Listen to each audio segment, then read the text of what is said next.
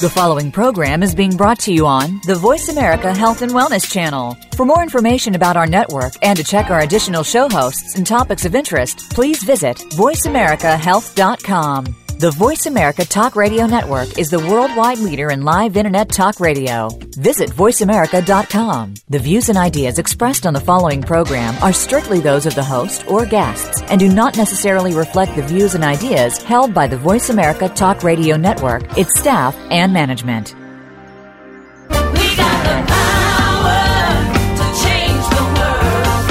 Many times we need to keep our health in check, but don't know what questions to ask or where to begin.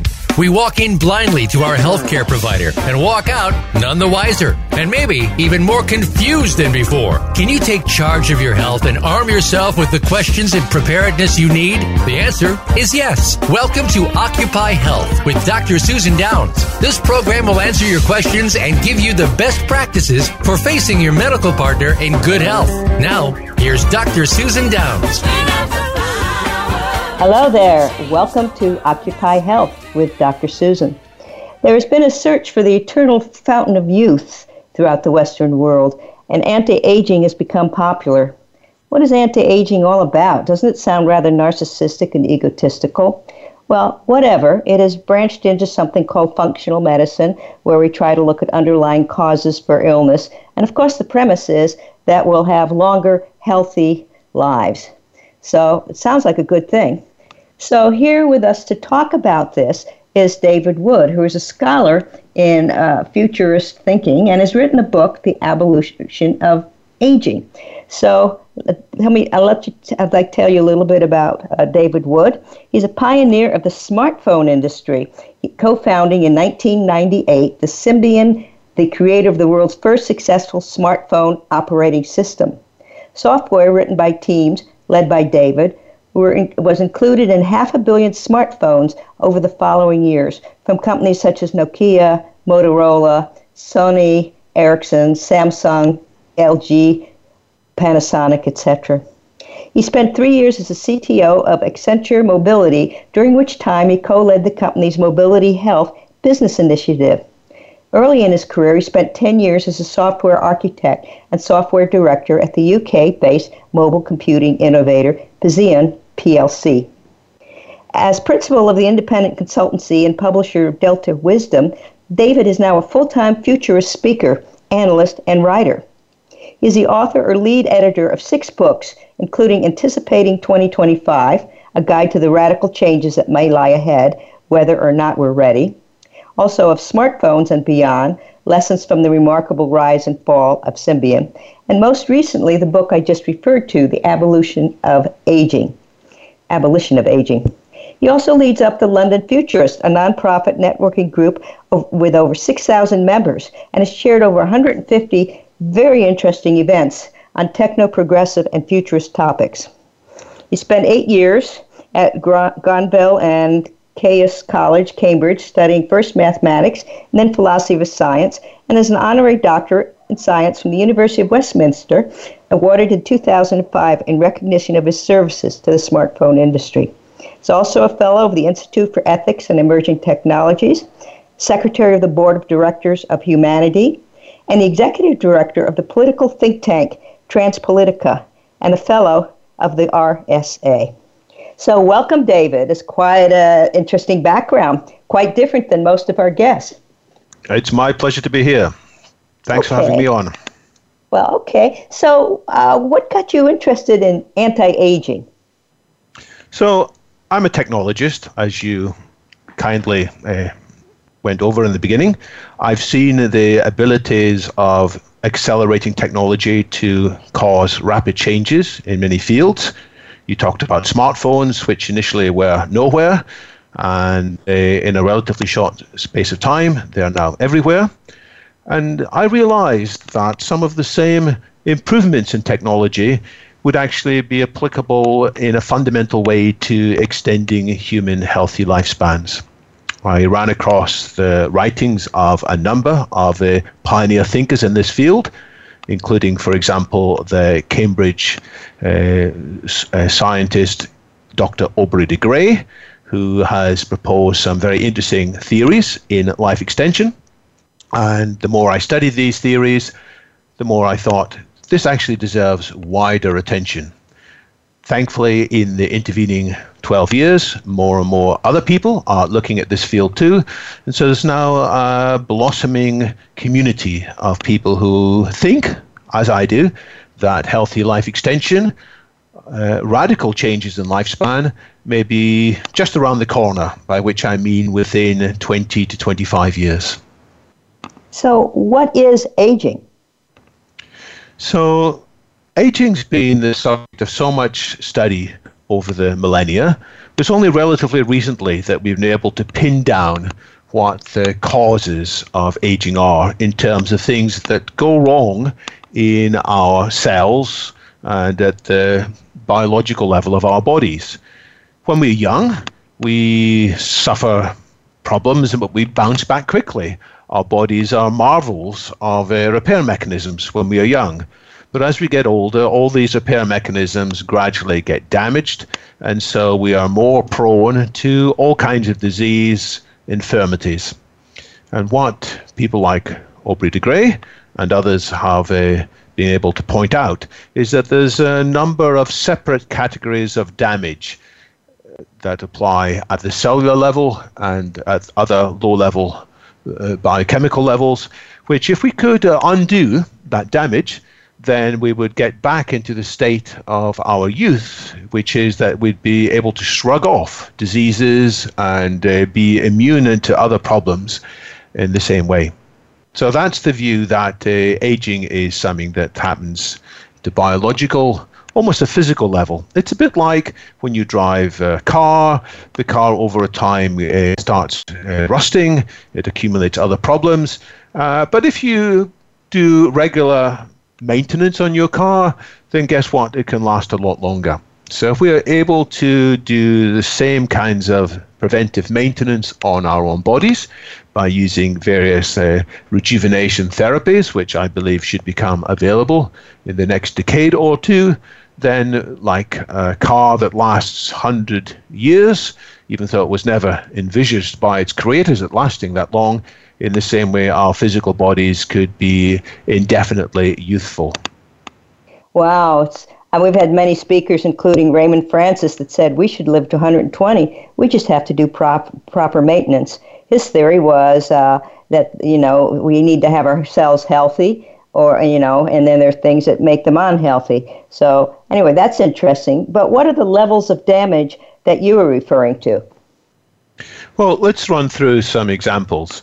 So one of the most important bits of damage is when our cells, in particular our stem cells, stop working the same as before. Stem cells are marvelous parts of the body which can turn into lots of other kinds of cells.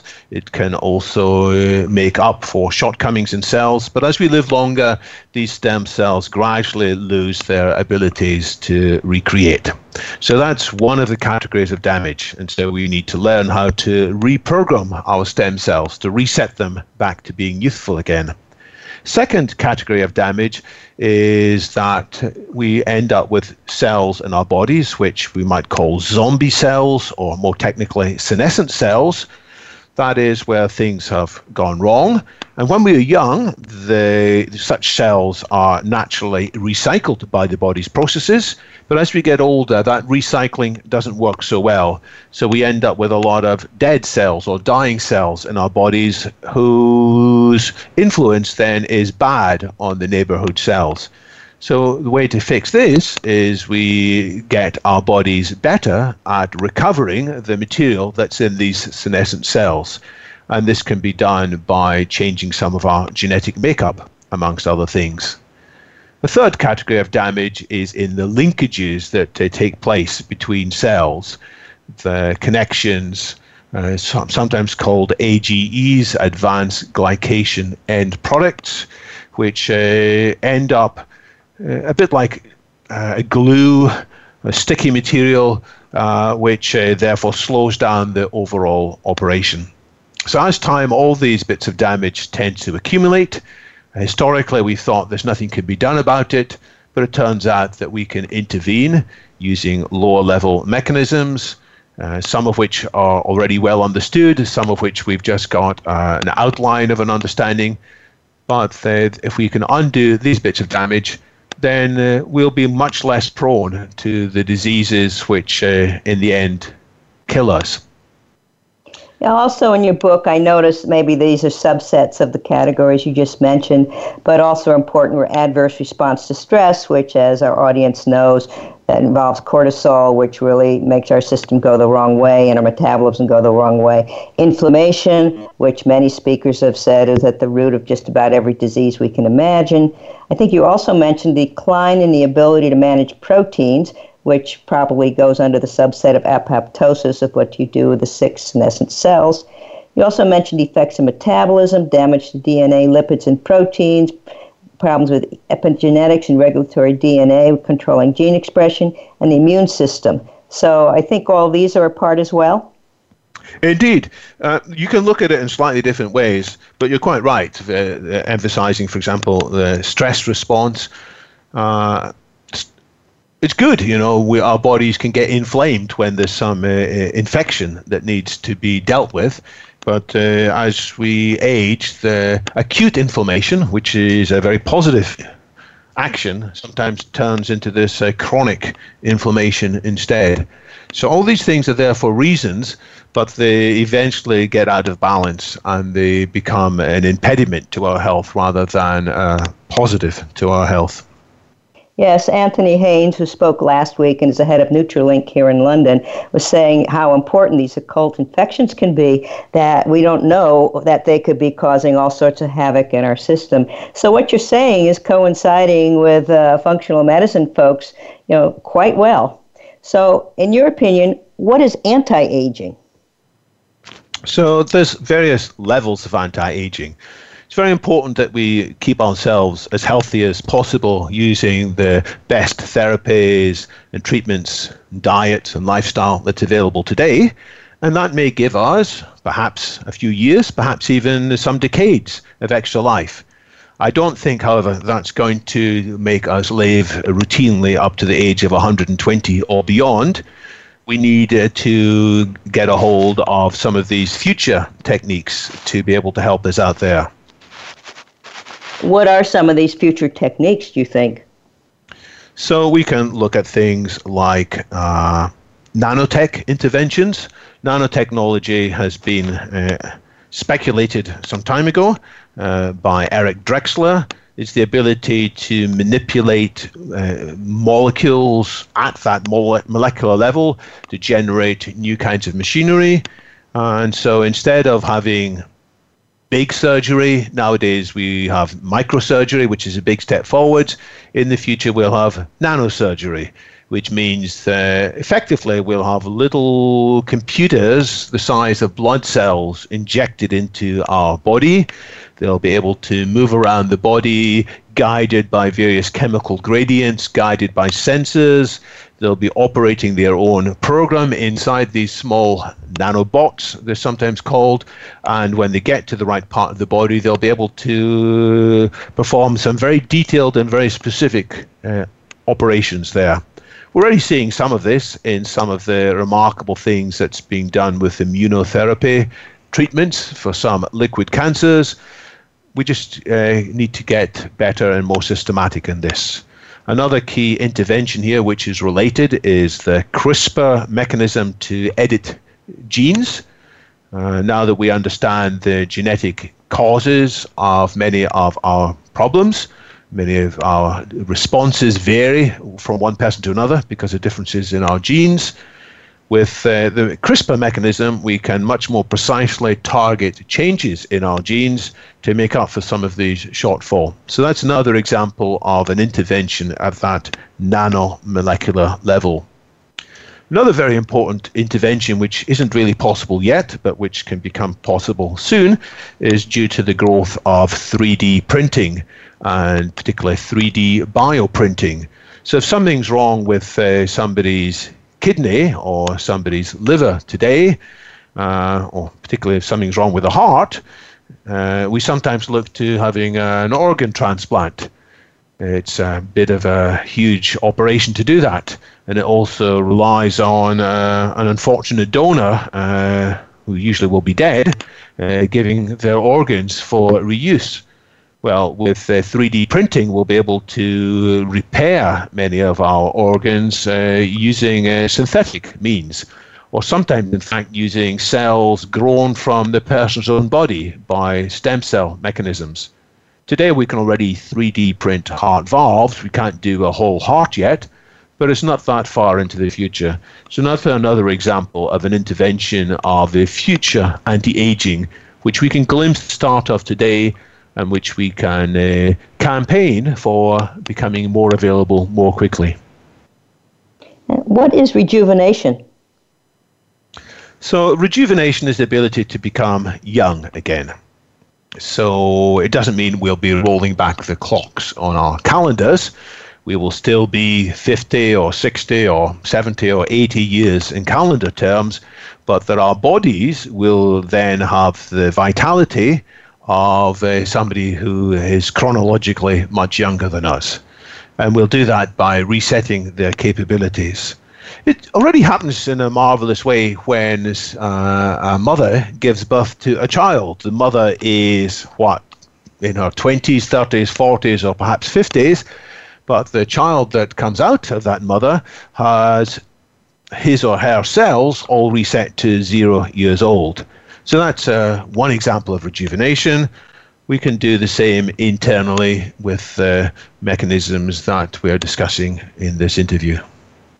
Now, you posit that there's a 50% chance we'll live to the age of 150 by the year 2040. Why 50%? Okay, so just to be clear, we won't be 150 years old by 2040 because there isn't enough time between now and then, most of us. But we will have a 50% chance, I believe, of there being sufficiently widespread rejuvenation therapies that people who take them over this time period can be sufficiently youthful again that we can look forward to potentially living to 150 or indeed much longer. I don't see any limit of 150. In fact, I believe people will be able to live indefinitely long if we choose. But to come back to your question, which is a very good one, why do I say 50% chance? Well, it reflects the fact there are so many uncertainties out there. I see some factors which are accelerating progress in this field, which can be encouraged, and which could bring us these rejuvenation therapies more quickly. But equally, I see a lot of obstacles out there. Obstacles such as, well, frankly, one of the worst obstacles is the public mindset. There's so many people who have the attitude, we shouldn't be trying to do this, frankly. It's sort of not natural. It's sort of immature. It's against what they were taught when they were young. And so many people say, what we should try and do in life is to set ourselves at peace with the aging process and prepare to die, and perhaps look forward to an afterlife in some religious or spiritual sense. So there's that public mindset.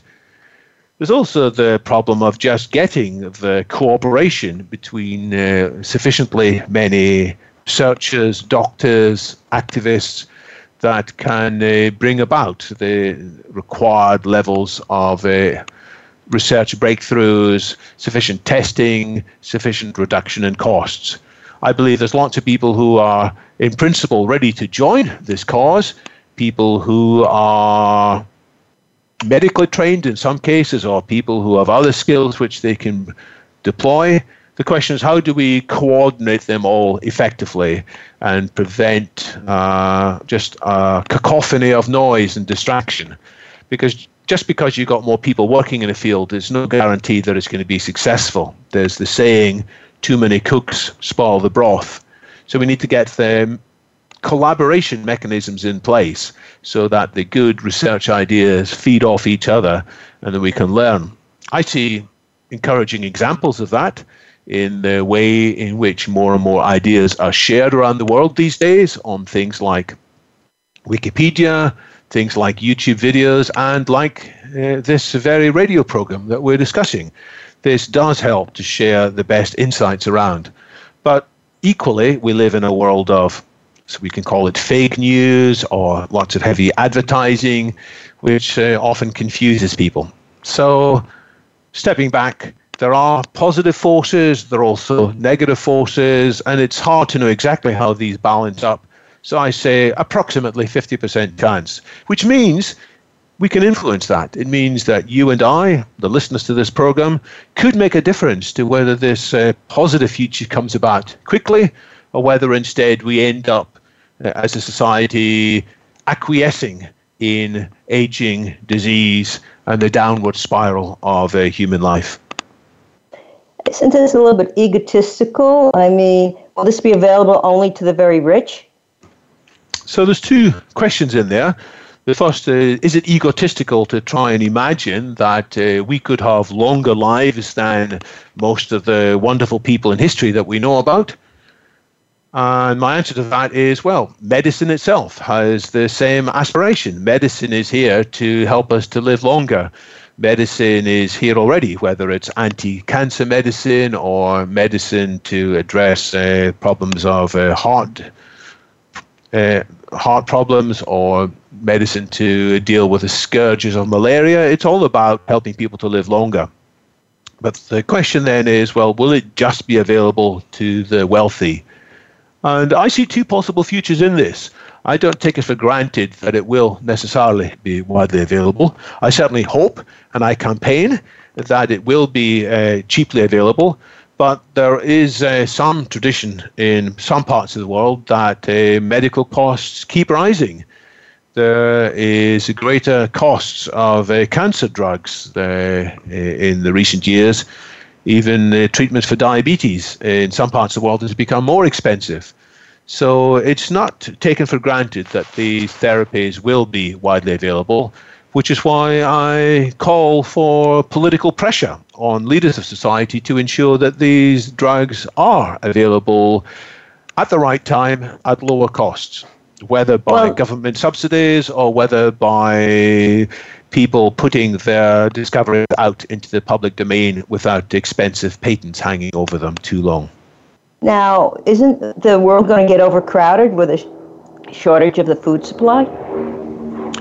So people have been worried about overcrowding for a long time. There's a British cleric called Thomas Malthus who was convinced nearly 200 years ago that there wouldn't be enough capability in agriculture to feed more people. Turns out we've made many great improvements in agriculture.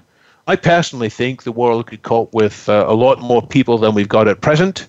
We've got, somewhere between 7 and 8 billion people alive today. I actually think the world could cope with scores, even hundreds of billions of people if we just become smarter at organizing how we operate on the planet. More than 50% of the world's population, by the way, lives in just 1% of the available land mass. There's 99% of the land mass which we're not making very good use of. So how can we do this? We can apply some of the same scientific improvements to grow food more effectively, more healthily. A lot of the land which we currently give over to agriculture and growing meat through the animals known as cows, we could grow very healthy food much more effectively in vertical farming and using synthetic biology.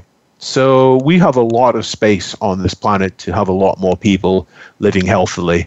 And in due course, we've got the ability to grow larger skyscrapers.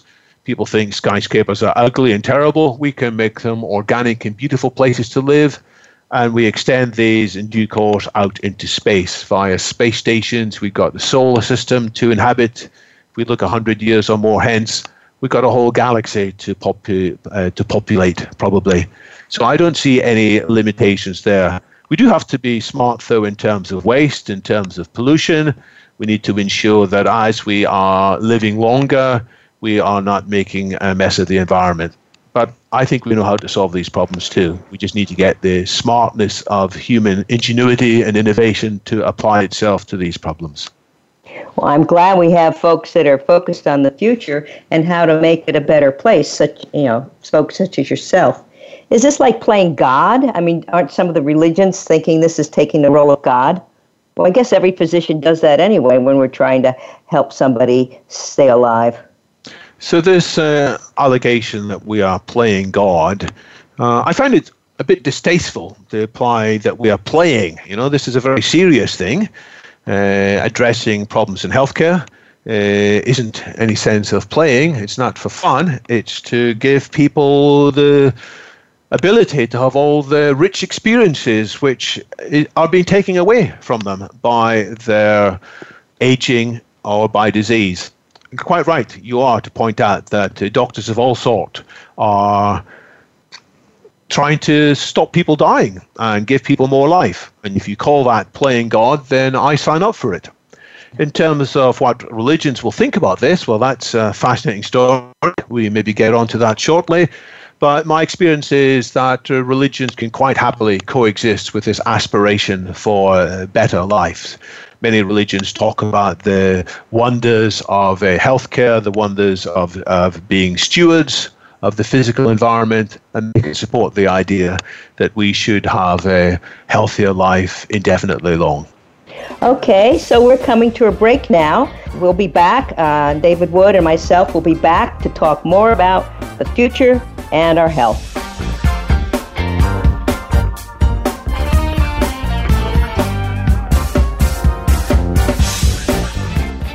A fresh look at today's health. Voice America Health and Wellness. Have you had a chance to check out Voice America's online magazine and blog, Press Pass? If you love our hosts and shows, check out articles that give an even deeper perspective. Plus topics about health and fitness, movie reviews, philosophy, business tips and tactics, spirituality, positive thought, current events, and even more about your favorite host. It's just a click away at vapresspass.com. That's vapresspass.com. VA Press Pass by Voice America. All access, all the time. Become a member of voiceamerica.com. It's easy, and best of all, it's free. Start out by going to our homepage or any of our channels and click register at the top. Once you've created an account and signed in, you can create your own custom library, opt into our newsletter, search by show, host, guest, or topic of interest, or browse millions of hours of content across all of our Voice America radio channels. Membership gets you more. Visit voiceamerica.com today to get started and tailor the listening experience to your taste. If you think you've seen online TV before, let us surprise you. VoiceAmerica.tv is online now. The leader in live internet talk radio has done it again. Multiple channels, a state-of-the-art viewing experience, live and on-demand programs streaming 24 hours a day. It's exactly what you want, when you want it. VoiceAmerica.tv. From health and wellness to business, sports, and everything in between. Discover our new world. Visit VoiceAmerica.tv now and experience the future of online television. VoiceAmerica.tv. Now you can take your favorite Voice America radio program with you anywhere. Sign up for our mobile app if you have an iPhone, Android, or BlackBerry. The Voice America Interactive Radio Player, powered by Aircast, gives you the freedom to listen to any of our programs, anywhere, live and on demand. No registration is required. Listen to your favorite Voice America hosts and discover new ones. Download the Voice America mobile app for iPhone, Android, or BlackBerry, powered by Aircast. Visit the Apple iTunes App Store, BlackBerry App World, or Android Market. Real life solutions. Voice America Health and Wellness.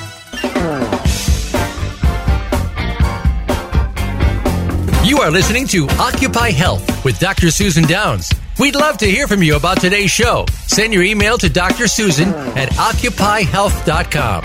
That's Dr. Susan at occupyhealth.com. Now, back to this week's program. Welcome back to Occupy Health. This is Dr. Susan with David Wood. He is talking about anti-aging and all the scientific discoveries that might get us there as a whole population if we as a people think smart, protect our planet's resources, work together, that there are all sorts of possibilities, but we have to work together on this. So back to some questions. You say longevity is increasing. Is this just an extrapolation of what's going on, or is there some validity to that? It's remarkable how lifespan has increased every 10 years or so, life expectancy has increased by about 2.5 years. That's about 1/4 in history from about 1840 up to the present day. So in the 1840s, average lifespan was perhaps 45. In some parts of the world, 160 years later, it's grown up to about 85. So that's a remarkable trend, and there are many factors behind that. Things like improved child healthcare in particular, but more recently things like stopping or reducing smoking. That's also had an impact on many health things. So we might wonder whether or not that's going to increase. But what I'm talking about is a more radical extension of healthy longevity. It's not just that if we wait another 10 years, our life expectancy will go up another 2.5 years. I have in mind that within a few decades, possibly as early as 2040, our lifespan will effectively become indefinitely long. So that if we are healthy and alive in 2040, there's no reason we shouldn't still be healthy and alive in 2140 and 2240 and 2340 as well. So this won't come about just by the same as before. It requires some more fundamental changes.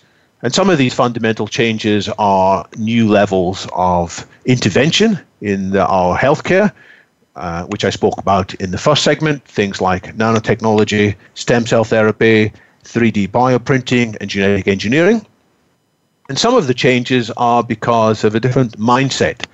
And that new mindset is to say, if we want to address disease, then we have to address one of the most important root causes of disease, which is aging. So rather than trying just to focus on how do we solve this one disease, whether it's one type of cancer or one type of dementia, we can go and look instead at the aging in the body with a view to making huge jumps forwards in our ability to address all diseases. Can you tell us a little bit about Michael Rose's work at University of California, Irvine? And he showed that lifespan can be quadrupled even. Can you tell us a little bit about that? So that's a fascinating story. That was one of the things that suddenly changed many people's ideas as to whether aging is fixed or instead plastic.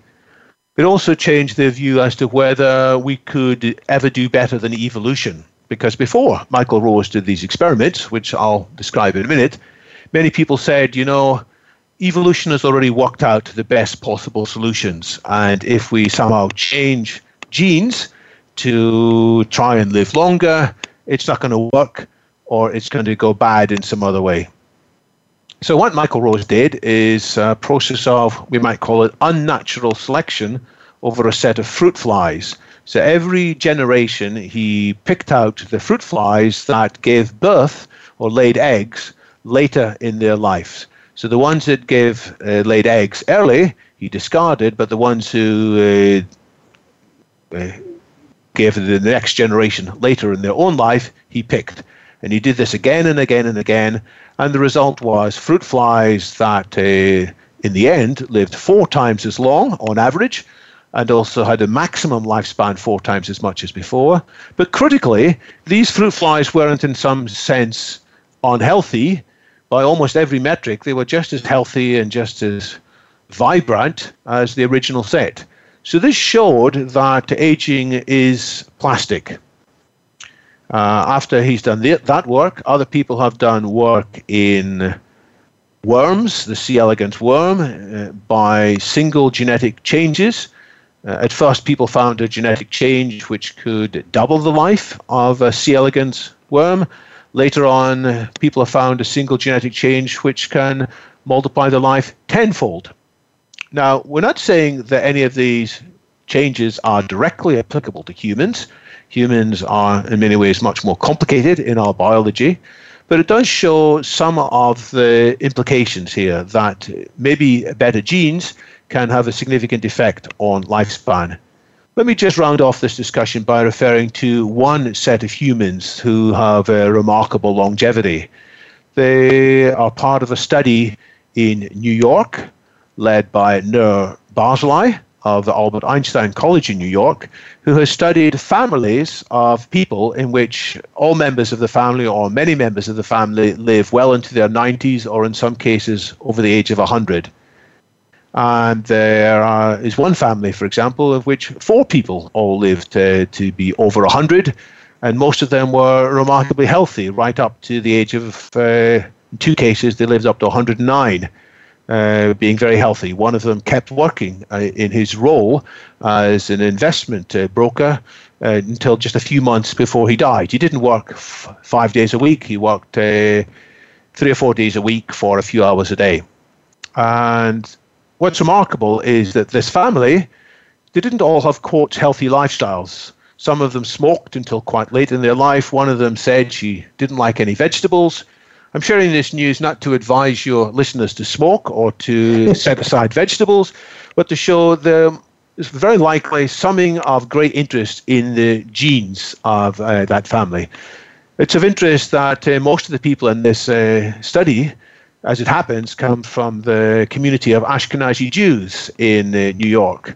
And so it's again the suggestion there might be something in the genes of these people. And we're at early stages in identifying what that is. People have got various hypotheses. There's something called the FOXC03 gene, if I remember that correctly, which people are drawing attention to. So it's showing that aging can vary even inside a species by changing some of the genetic makeup. Can you tell me a little bit about Cynthia Kenyon's work?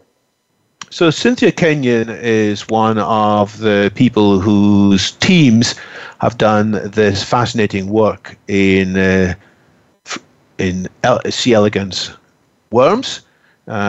She has also written many of the key papers in this field.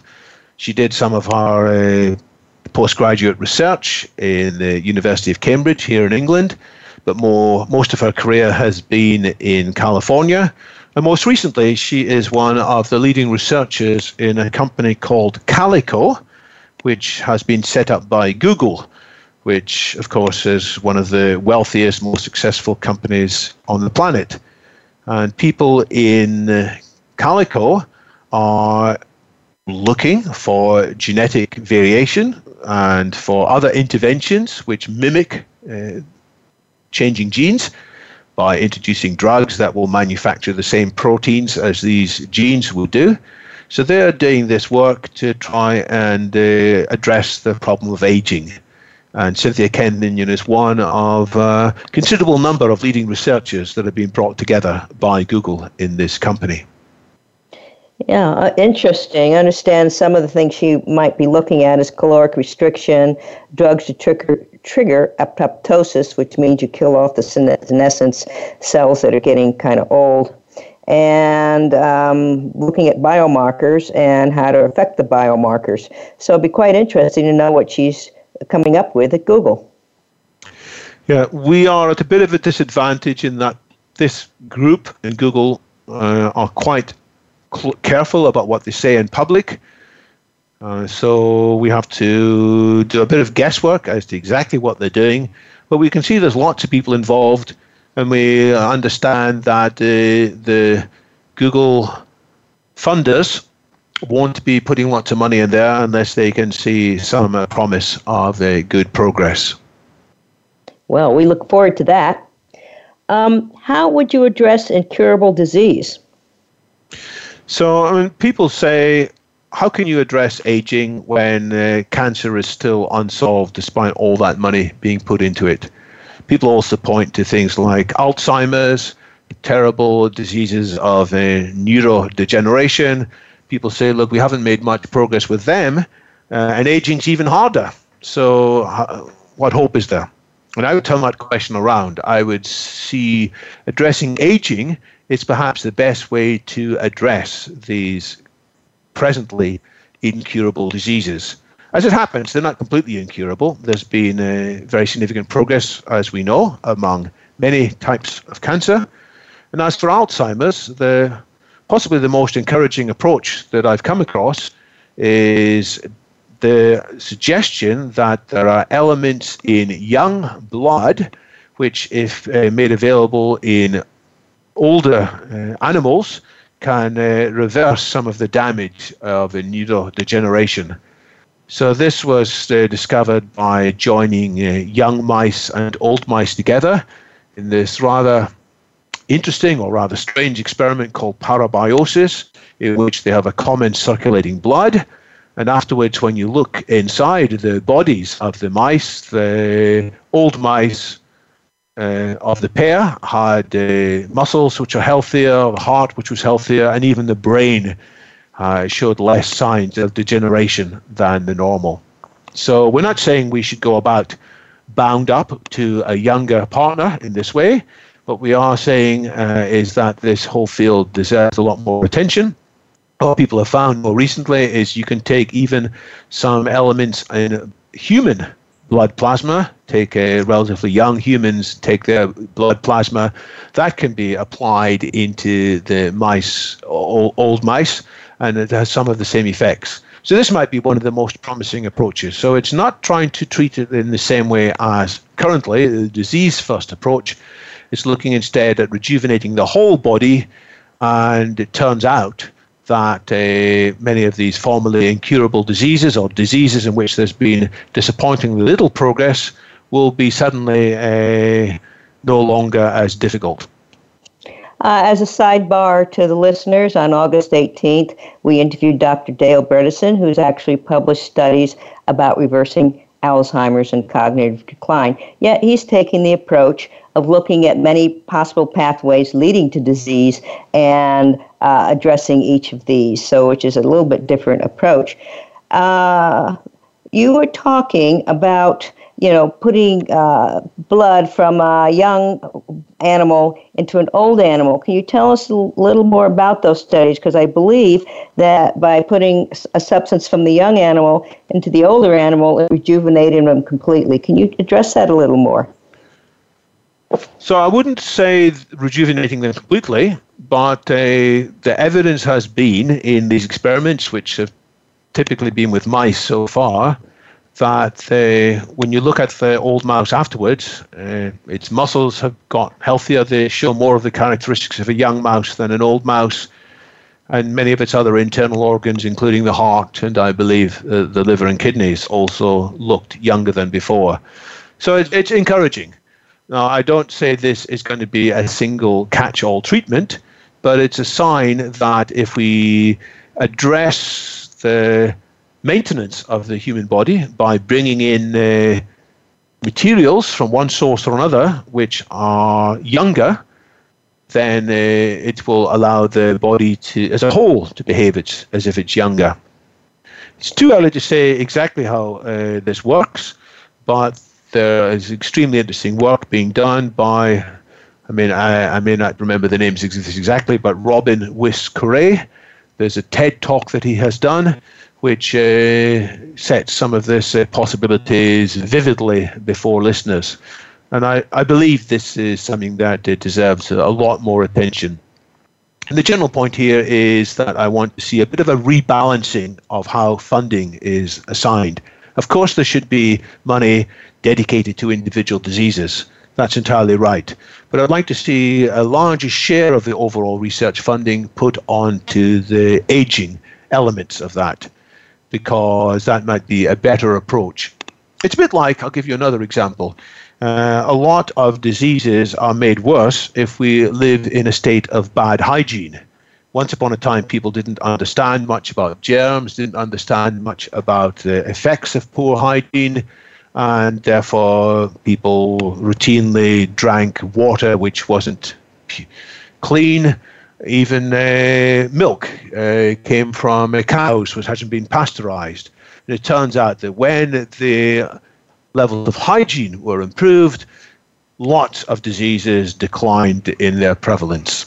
So I see addressing the aging at the molecular and biological level will have a similar impact, in fact, an even bigger impact in the longer term.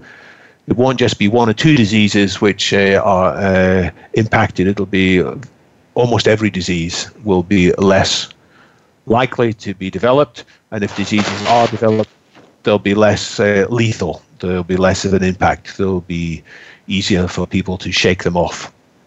That's very interesting. So, in the example of transferring something good from a healthy animal to an older animal, what would be the counterpart in a human being? What would they be putting into us to get our muscles stronger? So, this is still an open research project. It's rumored that various people are having transfusions from younger blood. Actually, there were experiments in the Soviet Union as long ago as the 1920s. One of the original founders of the Bolshevik Party there, along with Lenin, his name is Bogdanov. I think Alexander Bogdanov. He fell out with Lenin like most of the others, but his background was in medical training, and he did various blood transfusion experiments on himself. I believe also on Lenin's sister. And people used to say to him, gosh, you're looking 10 years younger. And then, unfortunately, he did a transfusion with somebody who had a blood disease, and it killed him. So, isn't there a scientist currently giving herself treatments and might be on a genetic level, and she's kind of doing a self-experiment? That's right. So she's doing something a bit different. Her name is Elizabeth Parrish. She is the CEO of a small company called BioVivo. It might be BioVivo Sciences. And what she's doing is genetic reprogramming. So it's not that she is having young material from other people or other animals injected into her. She's had 2 sets of genetic changes introduced, not by CRISPR, which I spoke about on the first section, but by other gene editing methods which were easier to do at that time. So about 18 months ago, one of the changes was in her telomerase. The telomerase, as many of your listeners may know, is an enzyme which can be applied to make the telomeres, which are at the end of our DNA chromosomes, you can make them longer again. So the normal mechanism of cell division involves a little bit at the end of each of the chromosomes getting shorter, and that's the telomeres. But nature has this enzyme called telomerase, which introduced will make these cells longer again. And many people hypothesize, with a lot of research to back them up, is that this is one of the low-level mechanisms of aging that we were discussing earlier. So if this can be done, many other positive side effects will happen. So Elizabeth Parrish, has had this applied to her, and the results so far show that many parts of her body are characteristic, therefore, of a younger person with the longer telomeres. The other genetic enhancements which she has done is in her muscles. I can't remember the full details of this, but I think it's something called follistatin, which will strengthen muscles because as we get older, our muscles tend naturally to weaken, sometimes called sarcopenia. We just shrug, some of us, and say, well, what can we do? Others say, well, you should go to the gym. Others say you should change your diet or take various drugs. Well, this is another mechanism that people are suggesting should be done. And if our muscles are healthier, then so many other aspects of our body will be healthy too. And so far, the evidence from Liz Parrish is very positive on that front as well. Can you tell us a little bit, a very short version, of Dr. Aubrey de Grey's work? He's the Chief Science Officer of SENS, and he's been doing a lot of work. Can you tell me a little bit about what he's been doing? So SENS stands for Strategies for Engineered Negligible Senescence. Senescence is the observation that as we get older, our bodies work less well, and we're therefore more prone to all kinds of illness and disease. So he is engineering various mechanisms, some therapies which will undo what he views as 7 categories of damage. And when I first came across Aubrey's work about 2005, most of what he was talking about is, well, here's a theory, and if he could raise enough money, then he could start developing solutions. Since then, he has been quite successful in raising modest amounts of money. It's in the tens of millions, I think, overall of dollars. And as a result of this very interesting work has been done by companies spun off by his research group into, I think, 3 or 4 of the 7 categories of aging which he has identified. So he's been a trailblazer and a public spokesman for this field. Initially, much of the scientific establishment stood back from him and were a bit unsure what to make of him, but more and more members of the mainstream gerontological community are now treating his ideas as a very interesting and promising scientific hypothesis. And they don't all agree with his view, which is that we could reverse aging completely within a couple of decades. But my view is that this is, as we said earlier, plausible, and I've learned a great deal from the research he has done and the community he has built around. Now, I understand his 7 major classes that he initially identified were cell loss and tissue atrophy or wasting, cancer cells, mitochondrial mutations, death-resistant cells. Those are those old senescent cells that are going around stirring things up and confusing everything. Extracellular matrix stiffening, extracellular aggregates, and intercellular, meaning inside the cell aggregates. So which of these categories has he made progress on, and what has he done? So the senolytics is one of the very interesting and promising fields. So that's to deal with the cells that age and don't get naturally recycled by the body. So one of the spin-outs from his research work is one that has got some interesting research on, I think it's genetic changes. It may also just be drugs that are applied which give back some of the body's vitality in dealing with these senescent cells. So that's promising. He's also got a more radical idea about dealing with the damage in mitochondrial DNA.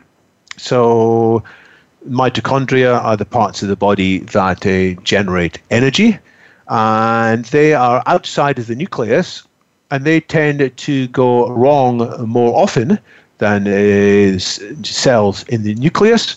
And Aubrey has speculated that if we can move some of the genes from the mitochondria into the nucleus, where they'd be more protected, then some of the dysfunction of mitochondria, which tends to increase over age, would happen less often. And some of his researchers are showing some encouraging work along these lines too. On that note, we've got like 2.5 minutes left. Would you like to summarize your main points and let people know how to get a hold of you and how to find your book? So my book is called The Abolition of Aging, which is available on Amazon, either as a physical copy or as an electronic download. My most important message is that collectively as a society, we should wake up. We are in some kind of trance which accepts too easily that death is before us, that aging is our destiny. I think we should have a new attitude towards this. We should understand and appreciate that we can do better as a species. It's almost like once upon a time, all society was sort of at peace with the phenomenon of slavery. People said, well, slavery is not very, very nice, but what else can you do? And then people said, hey, no, we should do better. And the big movement grew up for the abolition of slavery in Europe and in America. And it should be the same with aging. People are currently saying aging's a bit of a shame, but what can we do about it? Well, my message is we can do a lot about it. Let's get ourselves organized. Let's shake off the shackles of the acquiescence in aging. Let's get more of society's research, funding, and energy applied to abolishing aging, and that will be the dawn of a much better era and much better era for humanity. Yeah, also implicit in this is that we've got to come together as people. We've got to look at what unites us rather than what our differences are. We have to come together as various communities and work together. And that is very important, and the futurists are looking into this to look, such as David Wood, as how to make this happen. So in closing, I encourage you all to do your own research, do what you can to grow your community, look at the positive, what we have in common rather than the differences. Let's push the future, or let's let the future go to a very positive direction. So in your research, you can help yourself, you can help others, and be well. We got the power to change the world. Thank you for listening. Occupy Health with Dr. Susan Downs can be heard live every Friday at 2 p.m. Eastern Time and 11 a.m. Pacific Time on the Voice America Health and Wellness Channel. Here's to better health for you this week.